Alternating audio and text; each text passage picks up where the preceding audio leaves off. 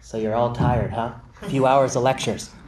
I see everyone here is a pre-med student, is that right? Yes. Actually, in the background. They start real early now. Otherwise, it's a tough thing. It's an arms race. All right. Well, thank you all for having me. I'm going to tell you a little bit about what I thought I was supposed to talk about, which is, a little bit about my background, what we do at UCSF. I'm a hem-onc doctor. I practice at the General, and I'll tell you a little bit about the research we do. All right, so I'm a hem-onc doc. I work at UCSF, and I practice at San Francisco General Hospital. You'll find me there most Mondays. And I also attend on service maybe about 3-4 months a year. And if anyone's ever interested in coming by and spending some time with us, you're all welcome. You're welcome to come by sometime and shadow us. And what am I in one line? I'm a hem-onc doctor who I guess his specialty is critically evaluating evidence. All right, my journey. I'm from the Midwest. People always say, where are you from? I say outside Chicago, but it's kind of a ways outside. LaPorte, Indiana. There you see it right there by Notre Dame. I don't know, has anyone had the fortune of being out here? No, okay, all right, it's the middle of nowhere. I knew when I graduated high school I just wanted to get out of there, so I'm glad to be in San Francisco. I did my college at Michigan State University. My major was philosophy. I did the pre-med requirements, but actually my interest was philosophy, and this is our commencement speaker, Maya Angelou, who I was fortunate enough to meet. Look how grainy that photo is. That was the quality of cameras back in the day, long time ago. I did my medical school at University of Chicago, so not far from where I'm from. This was my med school roommate. We lived together in Chicago. He now practices anesthesiology in Vacaville, so still not far.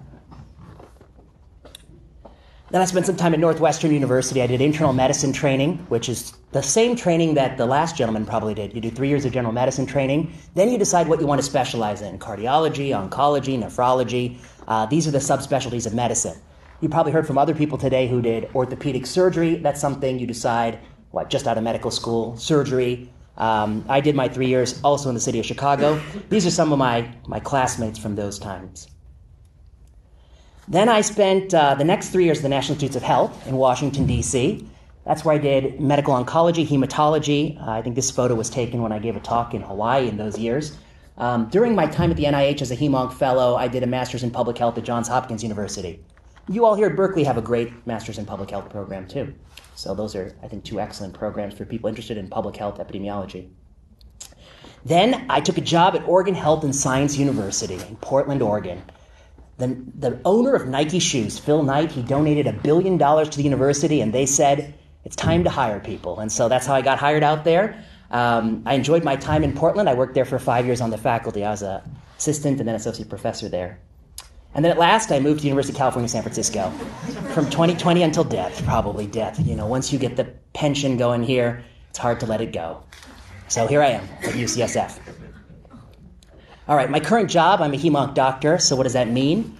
I guess we take care of everything from iron deficiency anemia in a 20-year-old woman who has heavy menstrual bleeding, to somebody born with hemophilia who bleeds a lot, to somebody with a blood cancer like leukemia or multiple myeloma, to a young college student with Hodgkin's lymphoma, it's not that uncommon, to everybody with gastric cancer and colon cancer and all of the cancers that typically are associated with aging. And I get to pick when I went to UCSF where I wanted to work. I chose to work at the General, which is our county hospital. And I chose to work at the county hospital because you get to see a little bit of everything. You still get to see the range of hematology and oncology. If you work at UCSF, the main campus, I joke that we have doctors for the left kidney cancer and the right kidney cancer. I mean, that's how specialized they've gotten. It's only a little bit of a joke. There are doctors who only do kidney cancer, only do bladder cancer, only do breast cancer. So that's how specialized they are. For me, that would be boring, and so I couldn't do that. So I wanted to go practice somewhere where I had some variety, and that was always been my preference. I'm a professor in the Department of Epidemiology, so I teach many classes to the medical students. I teach the first-year epidemiology courses where you learn the basics, sensitivity, specificity. You learn about diagnostic tests and incidence and prevalence and all those kinds of things. I also teach courses in the master's program for people who choose to do that. And then I'm a researcher. I run a laboratory. You can visit our website. And basically what we do is we do research in health policy. So we care about the cost of cancer drugs, how drugs are approved, why drugs are approved, how well they work, cancer screening tests, should we be doing them, when they don't work so well, and COVID-19 policy. Some of you may know that I've got interested in that, and I have a lot of evidence-based disagreements with a lot of things we did for many years, which I think have created some serious problems. All right, so that's my background. I'm going to tell you a story from clinic, but first let me pause and just say, any questions so far? I guess that's the basics. Yes? Why did you pursue your master's in public health? When did I do it? Why did you? Why did I do it? That's a question I ask myself every day. Why? When did I do it? I did it when I was at the NIH. So I was a HEMONC fellow. You're committed to be there for 3 years. And you got about 18 months of hard hospital work where you're going sleepless nights, but you got 18 months for research. Then I found out that there's a program at NIH that would pay for you to do an MPH. So I was like, all right, it's going to be free. Okay, that sounds the right amount of money. And then I found out I could fit it into my research year while I was doing research. And I thought to myself, well, in that case, maybe it's worth it. Having done it, I will be honest with you, and I'll tell you, there are like 3 or 4 classes that I'm really glad I took. The biostatistical courses, programming in statistics, and probably the PhD courses in epidemiology. And then there are dozens and dozens of classes I took that frankly, I don't know if I should have been taking. I mean, I'm not sure it was the best use of my time, just to get to the 80 credit hours. For instance, I took a class on the health effects of war. And spoiler alert, it's not good. So, I mean, they spent a lot of time to teach you that war is bad. And I kind of had that intuition going into the class. I'm not sure I learned much from that class other than what I thought to be true. But statistics class, I think, is very useful. So that's why I did it. By that time, I had decided I was going to be a researcher. I think when it cut out. Oh, there we go. There you go. A little more juice left in the tank. Oh, but it's saying the battery's running low. So if anyone has 2 AA's, you can be a hero today. All right. So when I went to medical school, honestly, I was lying like everybody else. I said I wanted to do laboratory research, and I thought I'd be a researcher. I hated working in the laboratory. I didn't think that was plausible. I gave it one last chance when I was in medical school, and I hated it. And so I made a vow to myself as a medical student, no more lies, only the truth from here on out. And so for a long time, I thought I was going to do private practice. But then when I went to Northwestern, I started to see things in health policy that actually piqued my interest, and I kind of got into research in the back way. Thank you.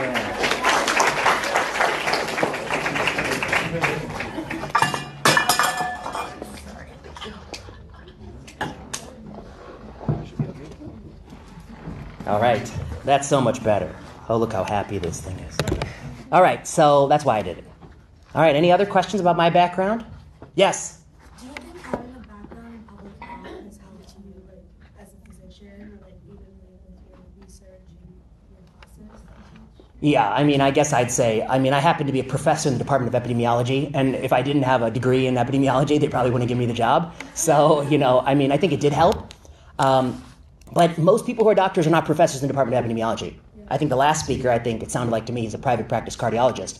So I think that's a very common path. And even if you're a cardiologist or if you're a HEMONC doctor at UCSF, I think I'm the only one who's housed in epidemiology. I think the rest of them are housed in oncology. What does that mean? That means practically they probably spend more of their time thinking about oncology research. They spend more of their time kind of in the minutia of individual diseases. And they probably don't teach medical students as often as I do.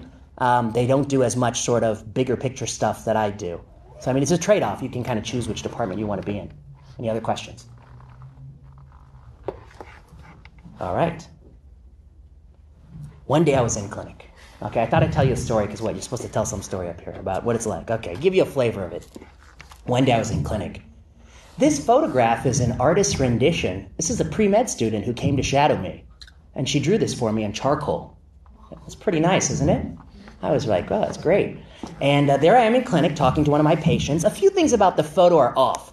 I don't actually wear a white coat when I go to the hospital. I actually dress this way. I would dress in a suit because I got a little bit tired early in my career, people saying you look young. So I need to send a message that I'm not that young, so I wear a suit. The next thing is I don't carry a stethoscope. I'm a HEMONC doctor. My only physical examination is a PET CT, so we don't really get into it. No, just kidding. Yeah. I see. That joke goes well in a medical audience where people know that you're supposed to do physical exams. All right. So I was in clinic one day, and as so often is the case, I was taking care of a 65-year-old woman. My patient's a 65-year-old woman with multiple myeloma, a blood-based cancer, and I've been treating her for several years. And on this visit, somebody else comes to the office with her. Her sister, younger sister, who's 60 years old. The younger sister's got nothing wrong with her. She's just giving her sister company. And as often is the case in medicine, it's the sister, the family member, that asks you the toughest question. She says, "Doctor, should I increase the amount of exercise I do in order to protect against getting multiple myeloma? You see, my sister has multiple myeloma. I don't want to have multiple myeloma. So do you think it might be sensible to increase exercise to avoid cancer? What do you think, doctor?" I said, "Oh my God, what a question. Exercise, multiple myeloma, what did I know about that, you know? Did they teach me that in medical school?" So here's the answer I gave her. I said, "Look, this is the honest truth." I said, I always say exercise is helpful. I love to exercise myself. I'm a big bike rider. I like to lift weights. I would do it for general health and well-being, and I would do it particularly for cardiovascular disease. But if you're asking me if I do it for multiple myeloma, I'm not sure about that. But I would do it for a broader pattern of general health, and that's the best reason. You already got a good reason to exercise. Just take that reason and run with it, literally. You don't need another reason to do it. And then she fired back with a doozy. "Didn't you read the news study?" Oh boy, the news study. Didn't you read it? And as you can see, had I read that study, huh? Oh boy, what a question. Because I'm the kind of doctor that reads studies. After all, that's how I introduced myself. And this was the study she was talking about. Getting enough exercise lowers the risk of 7 cancers. 7 cancers, it lowers the risk. Which are the 7? I'm a hem-onc doctor, and to be honest with you, if you ask me how many cancers there are, I don't even know the answer. I think there's thousands of cancers. There's at least 200 different lymphomas in the new WHO guidelines.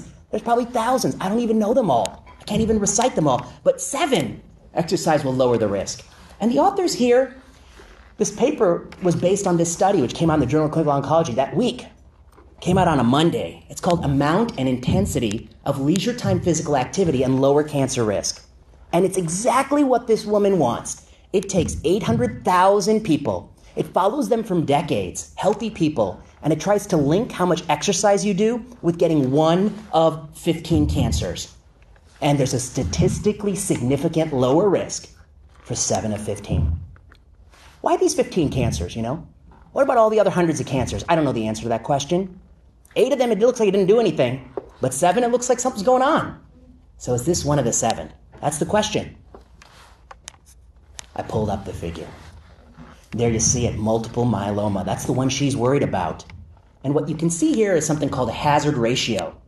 Hazard ratio of 1 means there's no increase or decrease risk. It means it got nothing to do with it. Below 1 means it's protective. Above 1 means it's harmful. It's going to cause cancer. And what you see on the x-axis is the METs, the metabolic equivalents per week someone's exercising. And you see a very clear curve here. As you exercise more, you're less likely to get myeloma, up to 15 METs per week. But beyond that, it looks like so many things in life, too much of a good thing ain't good anymore. You know what I mean? You can overdo it, and there's no reduction in cancer, right? That's what the figure tells me. And even though I had gone to medical school and I'd been an attending for 7 or 8 years, I had to admit to myself, when I saw this figure, I didn't even know what a MET was. I had no clue. What is a MET? Anyone know what a MET is? I don't know what a MET is. So I did the honorable thing. I tilted my monitor away from the patient, and I looked it up on Wikipedia. Wikipedia is very useful for even us practicing doctors. Of course, Wikipedia, okay. And here's what Wikipedia says. It has a big table of METs. You can have light intensity, moderate intensity, vigorous intensity. I told you I was biking every day. I was just running up the METs total. I was probably past 30. I was biking all the time, biking hundreds of miles a week, And then I noticed something on this MET chart. Sexual activity was scored in METs, but it was benchmarked for a 22-year-old. And as an older person, I found that deeply offensive. Very offensive. I found it ageist.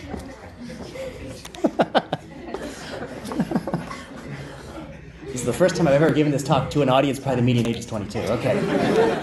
All right, so I looked deeper in the paper. In the supplement, it actually separates moderate and vigorous intensity exercises. And as you can see here, the relationship is only true for moderate intensity. That's protective, but not vigorous. Okay. So how did I feel? You're telling me there's a relationship between exercise and developing cancer. You looked at 15, or so you say, no more, of course not. 7, it's true, 8, it's not true. There's a benefit up to 15 hours, but it goes away with 30. It only works for moderate, but don't work for vigorous. Is this plausible, these kinds of results? I felt like this. I felt extremely confused. And luckily, I have stock photos of myself in all emotional states. So I was ready to go. Why am I confused? Because I think it's an implausible finding. You know, I'm the first to believe that exercise is linked to better health outcomes, but why should it only be moderate and not vigorous, and why 15 and not 20? It's implausible. The second thing is there's a potential for multiple hypothesis testing. How many hypotheses have been tested, and how many are they telling you about? They're telling you they looked at 15, but I told you there's thousands of cancers. They may have looked at many, many more. And if you look at a lot of things by chance alone, some will be significant. In fact, the p-value of 0.05 literally tells you if you look at things from which there's no association, how often will you find an association? 5% of the time. Okay? There's the issue of confounding. Confounding basically means there might be something else from exercise that causes both things. For instance, if I have rheumatoid arthritis or lupus, I might be both less likely to exercise and more likely to get cancer. So maybe that's the thing that drives both of these outcomes, right? And finally, there's measurement error. This is all predicated on the fact that people are telling you how much they exercise, and people may not be telling you the truth. All right? So when you put all these things together, I think this study has extremely low credibility. And the way I would answer the patient is really what I said in the beginning. You know, I think you should exercise, probably for cardiovascular and general health. I'm not sure it has anything to do with multiple myeloma. And another related question is, just because your sister has multiple myeloma, are you actually any more likely to get myeloma than the average person in the population? That's the first question. Should you even be worried about it any more than the average person? And the answer is, in the absence of certain familial cancer syndromes, usually you are pretty close to baseline population risk. And so actually myeloma shouldn't even be in the top 10 things you're thinking about. It should be the more common ailments that affect people, right? So that's kind of what I counseled her about. All right, so that's pretty much what I do. You know, you see patients, you get some idea, and then you think about some research you can do. We run this laboratory. We've got a few people on our team here, some medical students, a lot of people from different universities. A lot of people work with us through Zoom, a lot of Europeans. You can go to that UCSF website. You'll see the papers we put out each year. Okay, I thought I'd give you some advice that other people won't give you. And then I'll tell you some other research work we're doing. Because I feel like probably everyone's telling me the same advice. I don't know. I tweeted out earlier today, I said, hey, I'm going to give a talk to some pre-meds. What advice would you give? A lot of people put the same thing. You know, sleep more. Okay, yeah, of course. I know, sleep is good. But we all know why you're not sleeping. Because they literally told you to work for 30 hours. What are you going to do? You know, I mean, that's part of why we don't sleep so often in medicine. You know, there are a lot of things people tell you. Okay, here's the things I'll tell you that may be different than what you might usually hear. I wish people, I don't know if people say this enough. It's a competitive business. You know, I always hear people talk to me about how they want a mentor or sponsor or coach or this or that, or how they're not getting what they deserve in life. I hear that from my colleagues. But the truth is, this is an extremely competitive business. I mean, you know, to be a faculty member, to be at a university, to be in medicine, there are more people who want that spot than there are spots. And no matter what they do, they can take away all the test scores, and they're taking away a lot of them. They can take away all the grades, and they're taking away. In UCSF Medical School, there are no grades. We don't use step 1, it's pass-fail. But that doesn't mean it's not competitive. There's just something else people will compete based on. So if you take away test scores and you take away grades, you're left with publications. You're left with research. You're left with extracurriculars. You're left with creating NGOs. You're left with making clubs. You're left with something else. But in anything competitive, people will compete. They will find the metric that defines the competitiveness. That's not how I would do it if I was in charge of the world. I would make medical school a modified lottery, meaning there's a very baseline thing you got to do, like pass this test, get 3.5 GPA or 3 some basic GPA. I don't even know what it is, 3.2 something, some low GPA, and then the rest of the spots we're just going to give away at lottery. That's how I would do it. And I would randomize you to the lottery or to the current system, and I prove that probably the way we do it is extremely, a time-consuming way to allocate spots that doesn't yield better students. So the reason I say this is just that, I think there were a lot of movements to eliminate the reliance on test scores, etc. But I don't think that means it's any less competitive. And sometimes I think it's even worse. Because when they were step 1, and that test determined what specialties you could get into, You could study for the test. But now that's gone. And so what specialties you get into is often based on how many papers can you publish in orthopedic surgery, for instance. But that's an opportunity that doesn't exist equally to everybody. People who are well-connected, whose family knows the right person, knows an orthopedic surgeon, they have more opportunities. So in some ways, we've removed the things that were measurable, that we thought were painful, and we've replaced them with much more classist, I think, metrics to separate people. But having said all that, at the end of the day, I mean, for anybody interested in going to medical school, it's still competitive. You're just going to have, there's no substitute for having to do the things that they're going to expect of you. And so that's the first piece of advice. That's a blow. It is a blow. It's a lot more competitive than when I went to school. I showed you my trajectory. I feel like I might be the last person on earth who literally didn't take a year off. High school, college, medical school, residency, fellowship, faculty, I didn't take a year off. I take a year off when I pass away. I didn't take a year off. I'm not sure that's good, but many students at UCSF take years off. I think, in fact, I've not even met a student that didn't take years off in a long time. And I don't think they take years off because they want to take years off. I think they take years off because they have to take years off to feel competitive to apply to UCSF. And I don't think that's a good thing. To just prolong somebody's perpetual training so that they're competitive, I'm not sure that's a good thing. Now, if you want to take a few years off and travel Europe and do that stuff, that's fine. But if you have to take 2 years off to work as a clinical research coordinator or do work in someone's lab, I think that's a problem, actually. I got my first job at the age of 32. There are fellows that are older than me. They're in their, there are fellows that are much older than me who haven't gotten their first job yet. And so I think, are we going to have medicine be this sort of perpetual training and then you finish and you go on Social Security? I mean, are you going to finish sometimes earlier in your life so you have sometimes to develop your career? Okay, next thing I will say, do not aim for career advancement, aim to improve your skills. I think so many people, they tell me like, how can I get this next thing? I say, you'll be much better served by trying to improve some skill. Be better at coding. Be better at doing research. Be better at reading. Be better at writing. If you just try to be better at writing by your own metric, Do you think you're better at writing? And then you'll be surprised that the exercise that goes into that will yield often the result you want to. You'll be more likely to get into things. The way you talk about what you're working on will be more passionate. Time is not proportionate to advancement. I think many people think, if I study for the test for 4 hours, I'll get X grade, and I study for 8 hours, I'll get a better grade. But it's not linear. You can definitely spend too much time working on something. Sometimes it's best to say, I'm going to do 4 hours of studying, and then it's over. However much I do, I do. And don't feel guilty about not having achieved enough. You can always try to make it up the next day. I think you'll be more efficient in those 4 hours if you give yourself hard stops. Most research is not worth your time. I think nobody is preyed upon more than somebody who wants to go to medical school.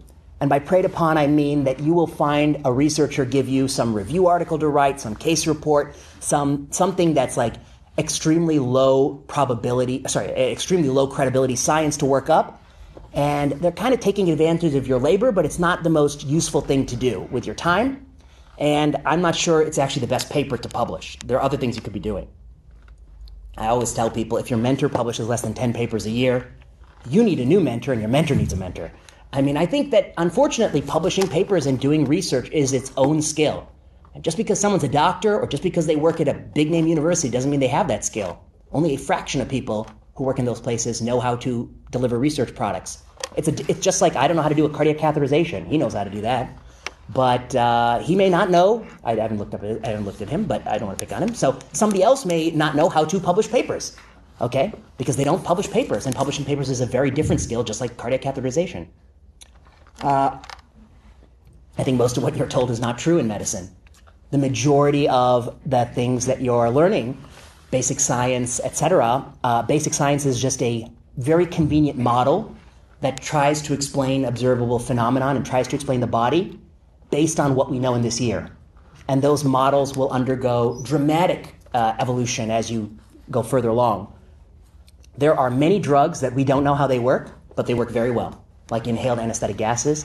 And our understanding of how things work is constantly evolving, so some things have been revised. So I always think the best people I know are the ones who are like genuinely curious and investigate things themselves. All right. I will pause there, because the third part of this is something different, more entertaining perhaps. All right, any questions? Everyone here, maybe let me ask you some questions. That'll loosen you all up. Number one, who here is a freshman in college? Oh, wow. Congratulations on getting into the school. It's a very hard school to get into, isn't it? That's what I hear. Okay, second question. Who's a sophomore? Okay, a lot of people. Who's a junior? Okay, and who's senior? I'm sorry, you have no time left to. I'm sorry. No, just kidding. Okay, great. So you got a mix of all four. And in terms of majors, who here is a science major? And who here is not a science major? Okay, what's your major? Art and bio. Oh, I love it. And who's the other non-science major? Yes? I'm also data science. Data science. That's kind of like science. No one else? No history? No philosophy? No English? That's interesting. Who here has taken the MCAT? Nobody, not even the seniors.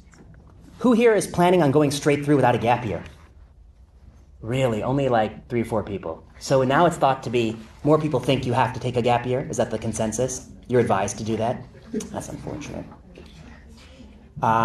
If you get into many medical schools, and one medical school is much cheaper than the other, okay, let's say 50% the price, but the other one is a higher rank, who's going to go with the cheaper one, and who's going to go with the higher rank one? Okay, cheaper. Okay, higher rank. Okay, the cheaper people are right, actually, on that one. All the cheaper people. Because actually, in the long run, with compounding interest, I think you're going to be better off by going with the one that's more affordable. That's just my opinion. Okay, that's also what framed my choices, too. Okay, good. And then who here already feels like, oh, I'm definitely going to be a surgeon? Anyone? Yes. Don't be ashamed. Okay, good. And who here thinks, I'm definitely not going to be a surgeon? Yes, thank you. Let's sleep in. Come on, we don't want to be up at 6 a.m. Are you kidding me? It's not worth it. Let's take it easy. Okay. All right, good. Any questions about... Did anyone get advice today that you feel like, I don't know, you felt like, I don't like that advice? And if so, what was that piece of advice you heard? And why do you feel like, I don't like it? Oh, come on, don't be shy. This is my favorite. Any piece of advice today, somebody said, oh, you guys, you should definitely do this, and you're like, I don't know, I'll pass. Yes? That's funny. I'll tell you a little story. I'll tell you a story, then you go to the thing. Okay, so when I was a student, like a third-year student in University of Chicago, my good friend David Strauss decided, as a third-year medical student, he wants to do neurosurgery. And he goes to the neurosurgery advisor, this guy's name, I shouldn't tell his name, but he was born in the former Soviet Union, and he grew up in the former Soviet Union, and then he trained at Johns Hopkins. So he had the roughest upbringing you could ever imagine. Johns Hopkins was brutal for neurosurgical training. And my friend David goes to him and says, I decided, I'm a third-year student, I decided I want to be a neurosurgeon. I got about a year and a half before I applied. What do you think I should be doing to get a competitive application? And he was like, okay, so... your first year? He's like, no, I'm a third year. Oh, boys, it's over for you.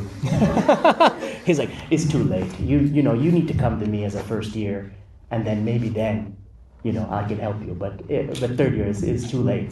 And so we used to always joke that, he didn't go far enough. He's like, you need to come to me, kindergarten or second grader, and if you don't. But I think people scare you. But don't listen to that. You can always just apply. And he's a neurosurgeon, actually. In fact, David did apply and became a neurosurgeon, despite this bad advice. And then he practiced for 8 years, and he did so well for himself, he just announced his retirement, actually, last year. He just retired. Yeah, so there you go. He's a retired neurosurgeon. Yes, your question. No, that's a great point. Okay, so one, I think nobody in this room actually has to worry. Because you did go to a very good undergrad, so you are going to have a huge advantage over all the people applying. Yeah, okay, that's one point, just so that you can take a breath. And then the next thing I'd say about these very competitive specialties is your time will be much better spent really asking yourself if you want to do it rather than trying to do it. Because I think some of these things that sound like the shiniest objects out there, to be a plastic surgeon, a neurosurgeon, sounds so great, I think the more you learn about it, the majority of people who are thinking about it, you might not want to do it when you start to think about the lifestyle, the culture, how the lifestyle is bad for the 7 years you train, and even sometimes even bad for the years afterwards. And when I'm talking about lifestyle, I'll tell you, my friend, not to pick on him, when he was at training, he worked 100 hours a week. There was a classmate of his who was sick. They drove to his house, and they pulled him out of his own bed and brought him to work. Okay, that was the culture. When he started working as an attending, he still worked from 6 a.m., 5:30, 6 a.m., wouldn't come home till midnight some nights when he was on call. And he worked like that for, the 7 years he trained, and then 8 years after, 15 years. And to some degree, I say he retired, but he kind of burned out a little bit. He probably will go back in some time. So I think that's very hard. Somebody once told me they interviewed at Duke General Surgery, and the general surgery people at Duke, this was back in the day, they used to proudly say, if you come to Duke, we have a 120% divorce rate because one person got divorced twice. And he said, but what they're saying is the culture was so bad for that training that people couldn't sustain relationships outside of work. So I was like, oh boy, that's something. And then the last thing I'd say about surgery, no offense to the surgeons, and I also shouldn't have denied saying this. To me, it was really cool to watch it the first time, and it was cool to do it the second time. But by the time you saw it for the 25th time, and I can only imagine doing it 200 times, to me it feels like putting together IKEA furniture. It's like, I just kind of want someone else to do that. Just go ahead and put that together for me and give me the desk when it's ready. So I think so. It's kind of cool, but I also think it's a tedious thing. It's a physical thing. Anyway, that's just my preference. I don't do surgery. Full disclosure. But I say all that just to say that don't worry so much about, can you get into it? The real question is, do you want to do it? Because you don't want to do 4 years of it and then quit and then have to start all over again and do general medicine. That to me is the worst outcome. 4 years, 5 years. And the attrition rates are a third of people quit in these programs. A third of gen surg. So it's not trivial. Yes. I always tell people, the worst thing you lose by applying and not getting in is the money, which I know feels like a lot, but in the grand scheme of life is a small amount of money, to be honest with you. So I always encourage people to apply, whatever the position is. If you feel like you want to do it and you don't want to do the gap year, and you apply, and then go. If you get a spot, go. And then sometimes people are like, well, I got a spot at Indiana University Medical School. Maybe if I take a couple gap years, reapply, I could go to University of Chicago. I know somebody who did that, and then after 5 years, they never got another spot. So that's one. Two, there's nothing wrong with Indiana University. A school is as good as what you make it. You can go there and be this all-star, and then you can go to the Brigham and Harvard, and go to go whatever at Stanford next. You can always. There's so many opportunities to keep go. Like I showed you in my thing, there's another 10 steps to go. So that's one. Two. Now, do they consider it? I'm not 100% privy to what goes into their considerations, but my understanding is what they're very interested in is, it used to be they're interested in the students who are all the, crushing tests and getting all A pluses, and that's over. That's 10 years ago. They're interested in students who are really passionate about some cause and have some story to explain why they want to do that. And you can definitely prove that passion by taking a couple of years off and doing something, but I think you can prove that passion and tell that story even in the absence of that. If you've done things while you're in college, or you have a compelling story, why you want to do whatever it is you want to do. So my advice would always be just to apply. Yeah, and see what happens. Okay. Any other questions? Should I go forward? Yes. That's a good question. Are you interviewing me for a job or something? No. That's a job interview. Good. No, okay. So I guess I would separate the two things in your mind. I guess I would say, I didn't take any time off. I don't think that made me better, but I don't think that made me worse. It is what it is. I think had I taken a lot of years off, I think it would have been difficult to go back. I know some people who had they had careers before they went into medicine. They went back, and I think it's different because medicine is a very sort of hierarchical thing.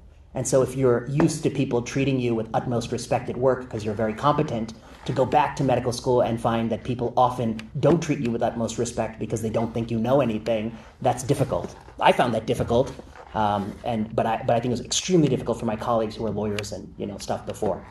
But your second question was, well, what about residency? I would say in medical school, one of the times I struggled, okay, I'll put it that way. The first 2 years of medical school, I wanted to quit, to be honest with you. I was coming out of, I told you, my major was philosophy. Philosophy classes, you read very interesting books and you had discussions. I went to Michigan State University, a big school. There's only 12 philosophy majors. Nobody was interested in philosophy. There were more faculty than there were philosophy majors. And what that meant, though, was that if you were interested in it, the faculty I know there were still friends. They're still emailing me. I've stayed in their their houses and stuff, or their vacation homes over the years. So it was a very close relationship. You go to medical school, you're just one of 100. So that was all gone. Nobody was ever talking about any good ideas. It was all memorization. Memorize all these parts of the body. Memorize all this pathway stuff. Memorize. It's horrible. And so the first 2 years I was in a classroom like this for 40 hours a week, forced to memorize nonsense. And I was like, oh my God, I made a big mistake. It's not for me. Then I go third year, you go on the wards.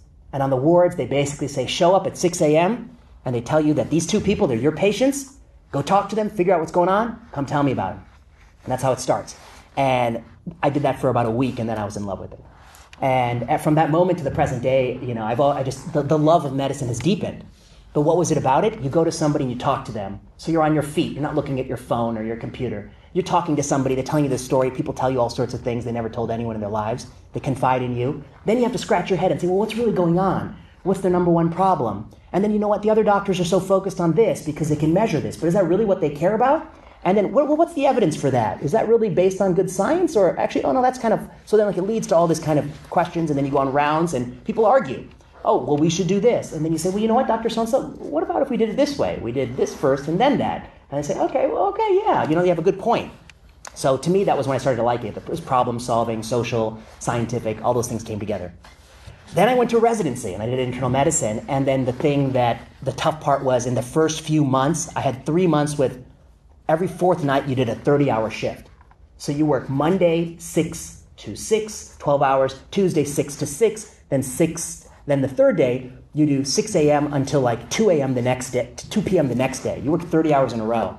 And you do that week after week, every fourth night. It gets very fatiguing. And you become, I think, a different person, more temperamental.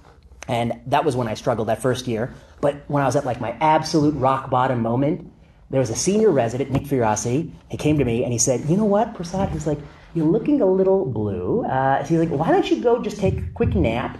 And I'm going to just hold your pager and I'll just do your work for a few hours. You just go get some rest. I think you've been doing this. You look a little tired, And so I went and then I woke up 6 hours later in the daze. I was like, oh my God, what happened? And I came and Nick's shirt was untucked and his hair was all disheveled. And he was like, we had 2 people have cardiac arrest while you were asleep. And it was like the worst night of his life. But basically he covered the whole service so he could let me sleep. So I think the fact that he did that for me, I thought was a very nice thing to do. And so I've tried to pay that forward to people. So that was my rock bottom, and then he kind of saved me. So I think you'll have a moment like that. But then after that moment, I never had a rock bottom moment. It was tiring. I think when you go from used to being sleeping every night to not sleeping, I think it's tough. All right, you want to hear the last part? All right, I thought this would interest you. This is like some of the research we do. Then we'll be done. Oh, right on. Oh, no, I went way over, didn't I? Oh, sure. I'm way over. Do you want to be done? Or you want to hear this last part? The last part. All right. Well, you can always be done. You can walk out. That's the other thing I believe. Everyone should attend lectures, but at the moment it loses your interest, you should be free to walk out. But unfortunately, we have a system where everyone just watches the lectures on video at the university, so nobody comes. I understand why they don't come. When I was a student, 99% of the lectures I went to were just so awful. I was in the audience pinching my hand so I didn't fall asleep. It was just so terribly delivered. But I think you do miss out on some good ones, few ones. Okay, so sometimes when I read the paper, I notice the following. Vitamin E increases all-cause mortality. You see this, right? You open the paper. It's always the same things. Dark chocolate, green tea, berries. It's always a berry, right? What about peaches and plums? You ever read an article about peaches and plums? Hell no. Pitted fruit? Get the hell out of here, Berries. Has to be a berry, has to be a vitamin, beta-carotene vitamin. That's what people want to read about. And so one day you read this, and I go to my cupboard, I open it up, all those gel caps, I just pour that down the toilet, I'm not supposed to do that. But I just pour it out, because I don't want to die, right? But I acted too soon because the next week, Vitamin E Mortality Study Challenge, it actually turns out that it does extend life. Sorry. So you find me in Costco buying the biggest bottle of vitamin E you've ever seen. Okay. So because everybody knows this happens, coffee's good for you, it's bad for you. When I was growing up, eggs was bad for you, and butter was bad for you, and now it's actually that was good for you, margarine's bad for you. It's always flip-flopping. And so a lot of people feel like this cartoon, which is called the Random Medical News, from the New England Journal of Panic-Inducing Gobbledygook This is how they write the news story. They spin the wheel, says coffee can cause, spin the wheel, depression in, spin the wheel, twins. According to a news report released today, coffee can cause depression in twins. It feels that way, right? They flip-flop all the time. It's so random. Why does this happen? Okay, what I'm going to argue to you is that for these popular things, like keto diet or whatever, or like saunas or all this stuff, all these popular, coffee, green tea, alcohol, you will never get the answer in the news that's reliable. It will always flip-flop. And for some questions where lots of people care about the answer and we disagree, you will always get both answers for the rest of time. And here is why. It was proven a few years ago by Stanford researchers, I think. I think this is a very elegant paper. How do we do this research? When we want to know if coffee causes, death or extends survival, how do we do it? We go to something called the NHANES Food Frequency Questionnaire, some questionnaire where we gave 10,000 people, 20,000 people a questionnaire, and you filled out how much stuff you ate every single day for 10, 20, 30 years. And then we also know whether or not you're alive or dead, right? And so we can do a simple analysis where we ask, what predicts survival? And we typically make a model like this. The Y outcome, the thing we're trying to predict is the person alive or dead? And we put a few things in our model to try to estimate if they're alive or dead. The first thing, vitamin E. Eating more vitamin E, is it linked to being alive or dead? After all, that's why I'm doing the research. The second thing, age. Because as you know, people in this room, probably nobody swallows vitamin E. But older people love to take vitamin E. So if you don't adjust for age, vitamin E will become a surrogate for how old someone is and not vitamin E. So we adjust for age. Then we may adjust for sex, we may adjust for race, and you can run this model and you will get a result, vitamin E and mortality. And this is a regression model. This is how most observational epidemiology is done. And this can be published in a journal. And so I will run this model. Meanwhile, the same data set is available to anybody in the world. And my friend in Toronto, she's going to run the same thing almost. She's going to add socioeconomic status because they care about that in Canada, not here. They care about that in Canada. And my friend in South Carolina, she's going to add smoking because when she goes out of the hospital, she sees a lot of tobacco smoke. When I go out of the hospital, I see a lot of smoke, but it's not tobacco, okay? So she adds smoking. And my friend at Harvard, he's a smarty pants. He got there for a reason. He's going to add BMI and hypertension, diabetes, cholesterol, alcohol consumption, blah, blah, blah, blah, blah. He's going to add all these things. And the point I want to make to you is that every one of these models could be published in a peer review article. Every one of these models can be published. But we're choosing what covariates we think are important in the model. And I am running it, and you're running it. And so here are the truths. One, many investigators have access to the data, and they probe the relationships. We ask more about coffee than we do about milk. We ask more about, alcohol than we do about, sugar-free beverage, sparkling water, for instance. There's some questions that are hotter. Two, everybody who does this work, we adjust for some set of covariates that make sense to us. And so researchers asked, what if you simulate the entire community of researchers? And here's what they found. They took all those things in the NHANES data set. They took all the variables one at a time, and they picked the 13 most common things you adjust for, and they adjusted for all 13, each one individually, and every possible combination. So you do 8,000 studies. These all could be published in a peer review article. 8,000 different studies. And then they get these clouds. And each one of these, this is like vitamin D, and this is vitamin E, and this is beta-carotene. And let me just tell you two things on this. One, hazard ratio. What was that number of a hazard ratio that means it doesn't got anything to do with the other thing? What number? 1. The other axis shows significance level. It's not the p-value per se, it's actually negative log 10 p-value, but it's roughly the same thing.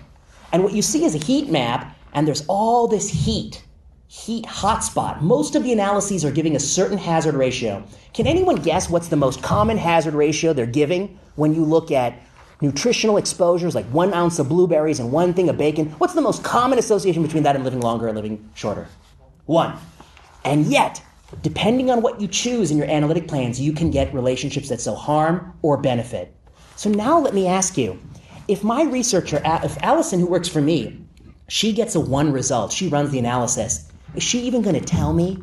No. She's going to be like, 1 is so boring, I'm not even going to bother him. But if she gets 0.85 and it's significant, she's going to tell me, and I'm going to tell her to write it up, and the journal might accept it.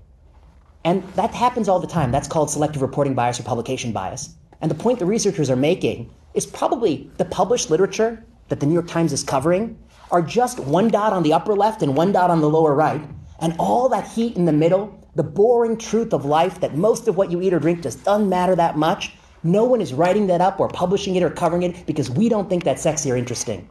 So the reason it flip-flops is because there's so much analytic flexibility, there's more flexibility than signal. You can get both results just by picking covariates. And the reason you don't see the truth is that there's a disincentive to just say, I didn't find anything so exciting. And so that's why when you take a dart and throw it in a cookbook, that's what they did here. They picked all these random ingredients with a dart, and then they looked up, does it cause cancer or cure cancer? And for 80% of them, you can get both results. Only for bacon does it always cause cancer, and only for olives does it always reduce the risk of cancer.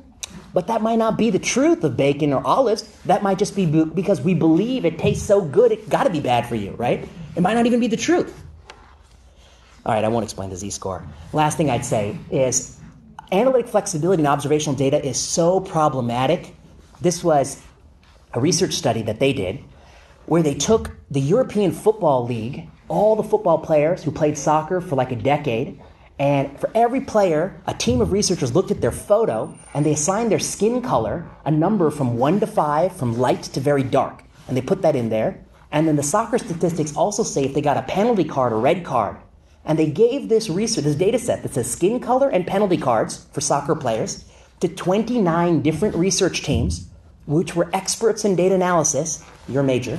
And, and they asked them, is there a bias? Are the referees racist? Are they giving more penalty cards for darker skinned players? And for like 7 of them, they find that actually there's no evidence of racism. And then for a few of them, they say they're 3 times more likely to give it to dark skinned players. And then there's a whole bunch of people who find they're just a little bit racist. But my point here is the same data set, 29 people, and you get a range of results like they're 3 times as racist or they're not racist at all. And this tells you there's so much analytic flexibility in the data set that just by picking and choosing what you adjust for, you can get almost anything you want. And so this is the kind of research I'm interested in because I think this kind of research is the problem with research, which is that so much of it is just low credibility that you can't really hang your hat on. All right, so future things to explore. I run a YouTube channel and I put out videos on these kinds of topics. And then we host this blog called Sensible Medicine, sensible-med.com. It's like a newspaper for doctors and people interested in medicine. I think these 2 are probably most relevant to you all. I host some more technical things that YouTube channel, Sensible Medicine. Drug development letter. I don't know if anyone here is interested in drug development, but we host something there. I have my own observations and thoughts where I talk about all sorts of things. And I have a podcast called Plenary Session. And then I've written a few books and I'm on all these social media things. But okay. Thank you all. I'm happy to stay extra, but you all probably want it Sunday. My God, you've been in this room all this time. Ugh. Kudos to you. Actually, that's probably a very good prognostic sign that everyone here is probably destined to go to medical school. The type of person that goes to Berkeley and comes in on a Sunday to learn about this, yeah, your probability of going to medical school is really high, so I wouldn't sweat it. Okay, any last questions? Thank you.